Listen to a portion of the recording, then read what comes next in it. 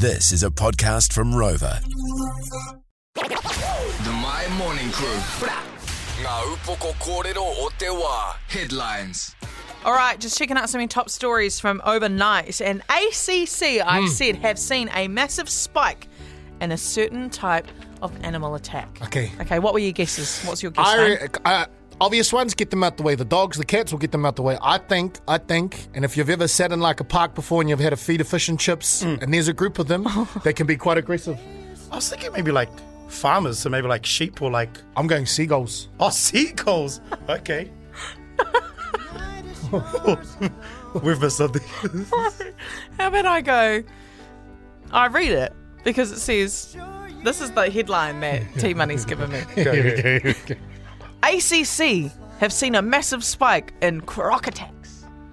Crocodiles, right? Oh. But how about this? Oh. The bro just buzzed in on my ear as you guys were guessing, going, I realise it's not that obvious, but I'm meaning the croc shoes. The shoes.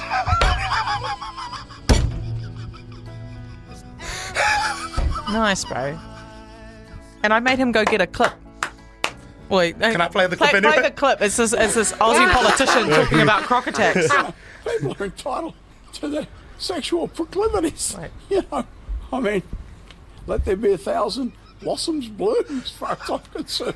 You know, but I ain't spending any time on it because in the meantime, every 3 months, a person is torn to pieces by a crocodile in North Queensland.